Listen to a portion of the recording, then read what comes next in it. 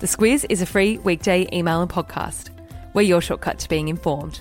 Our weekday podcast is brought to you by CommBank, committed to being a better bank.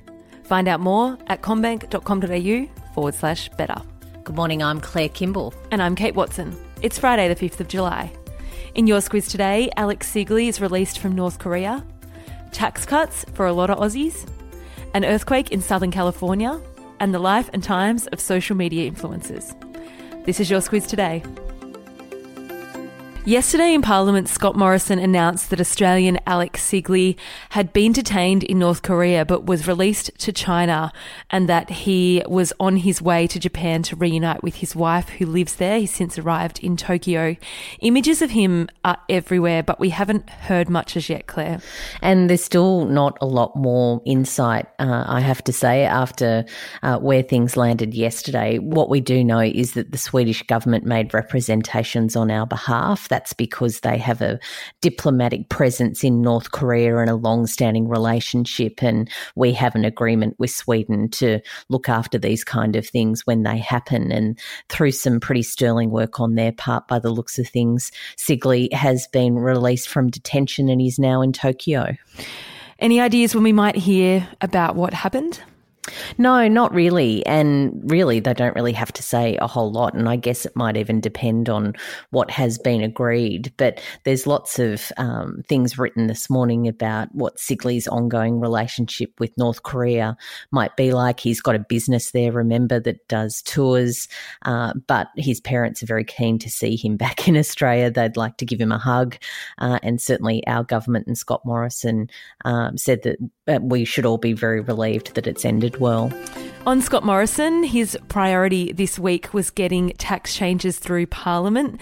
They've done it. This means in the short term, anyone who earned between $21,000 and $126,000 in the 18-19 financial year will see a little extra money land in their account. Yeah, that's right. It's been a big 3 days back in Canberra, largely a lot of ceremonial things happening, but they actually got a big piece of work done. And to get those tax cuts through with some very deft negotiation with the Senate crossbench meant they were able to get there without Labor's support, but Labor fell in behind because really they want to be able to say going forward that they supported it. And tax cuts of those size, particularly the $15 billion that will start to flow, will really help some people in their tax returns that they put in for the last financial year. In the Squiz Today email, there's a link to a great tax calculator on the ABC website where you can calculate what you might be getting. And if you want to help the country, Claire, one thing you could do is go and spend some of that money at the shops. We haven't really been doing much of that. Yeah, you'd really be doing your national duty. That's what you need to tell yourself as you head out with perhaps not your credit card. Maybe that's a bit counterproductive given we're meant to be spending real money. But yeah, retail figures out yesterday were really disappointing, and it's back in positive territory. Our spending actually went backwards in April, but for May it was up, but just by 0.1%. And what's going okay are things like takeaway food and restaurants and cafes.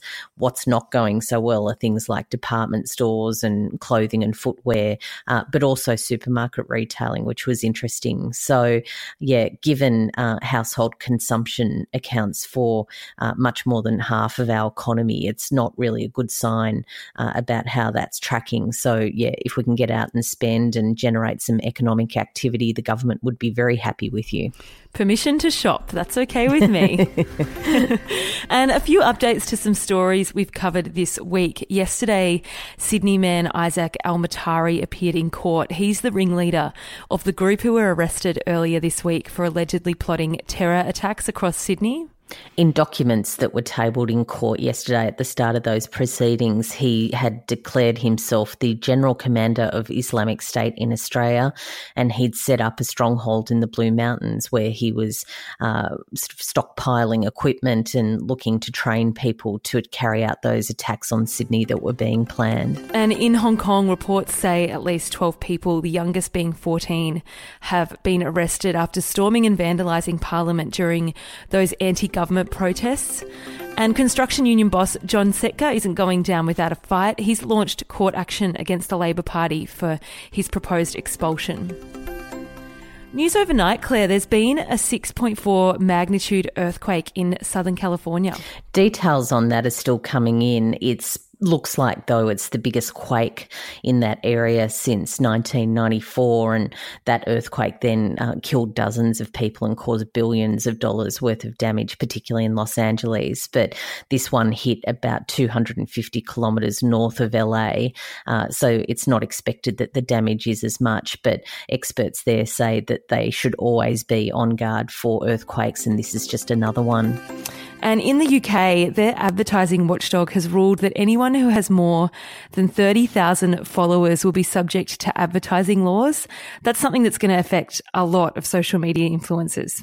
Yeah, and that's because there's all sorts of rules when it comes to advertising standards about how products can be promoted. And in this case, it was a so-called mummy blogger who was promoting an over-the-counter sleeping drug, and she said that she didn't have to really follow those rules that ban celebrities and health professionals from endorsing medical products. But that Standards Bureau there decided that a cap of 30,000 social media followers means you're a celebrity and means that you're absolutely having to follow those sorts of rules.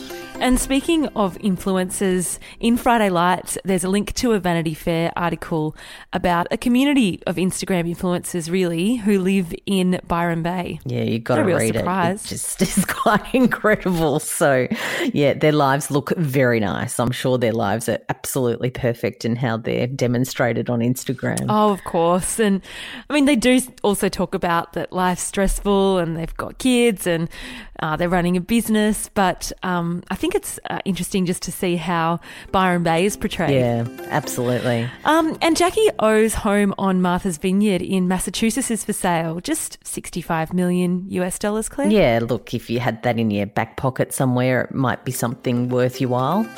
And rounding out Friday Lights, at the very bottom of the Squiz Today email, there's a link to a sponsored video series by Amazon called Under a Rock with US comedian Tig Notaro. Not only is it a great way to do advertising, we're quite in awe of it, but it's also hilarious.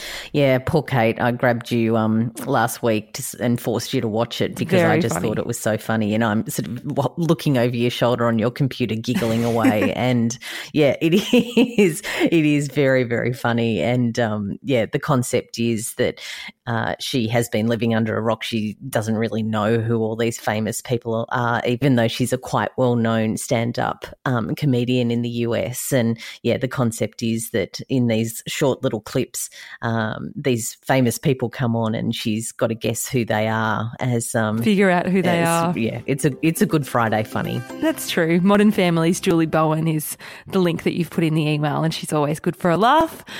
The email subject line. Email subject line today is a lyric from the Pussycat Dolls. I don't think we've had a Pussycat Dolls song okay.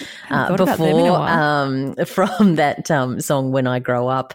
It's the lyric I Want to Have Groupies, which of course is to our celebrity status cap that we all know about. Well, we want to have more groupies, so feel free to check out the Squiz Instagram. Get on our socials. We're there. Get on our socials. Don't forget also to achieve, as we affectionately refer to it, Squiz Head status, you'll need to refer 5 people to read the Squiz Today email. And in July, anyone who hits that benchmark will go in the draw to win one of 10 $100 retail gift cards. Quite a few people have already achieved that. Thanks, everyone. A tracker at the bottom of your Squiz Today email will tell you where you're up to. That's all from us today, I reckon, Claire. Go and have a weekend. I think we've all learned it. Enjoy your weekend. We'll chat to you on Monday. The Squiz is a free weekday email and podcast. We're your shortcut to being informed. Sign up at thesquiz.com.au. A message now from our podcast partner, Sunbeam. With so many unhealthy snacks on offer, it can be hard to find something to keep your kids satisfied and happy.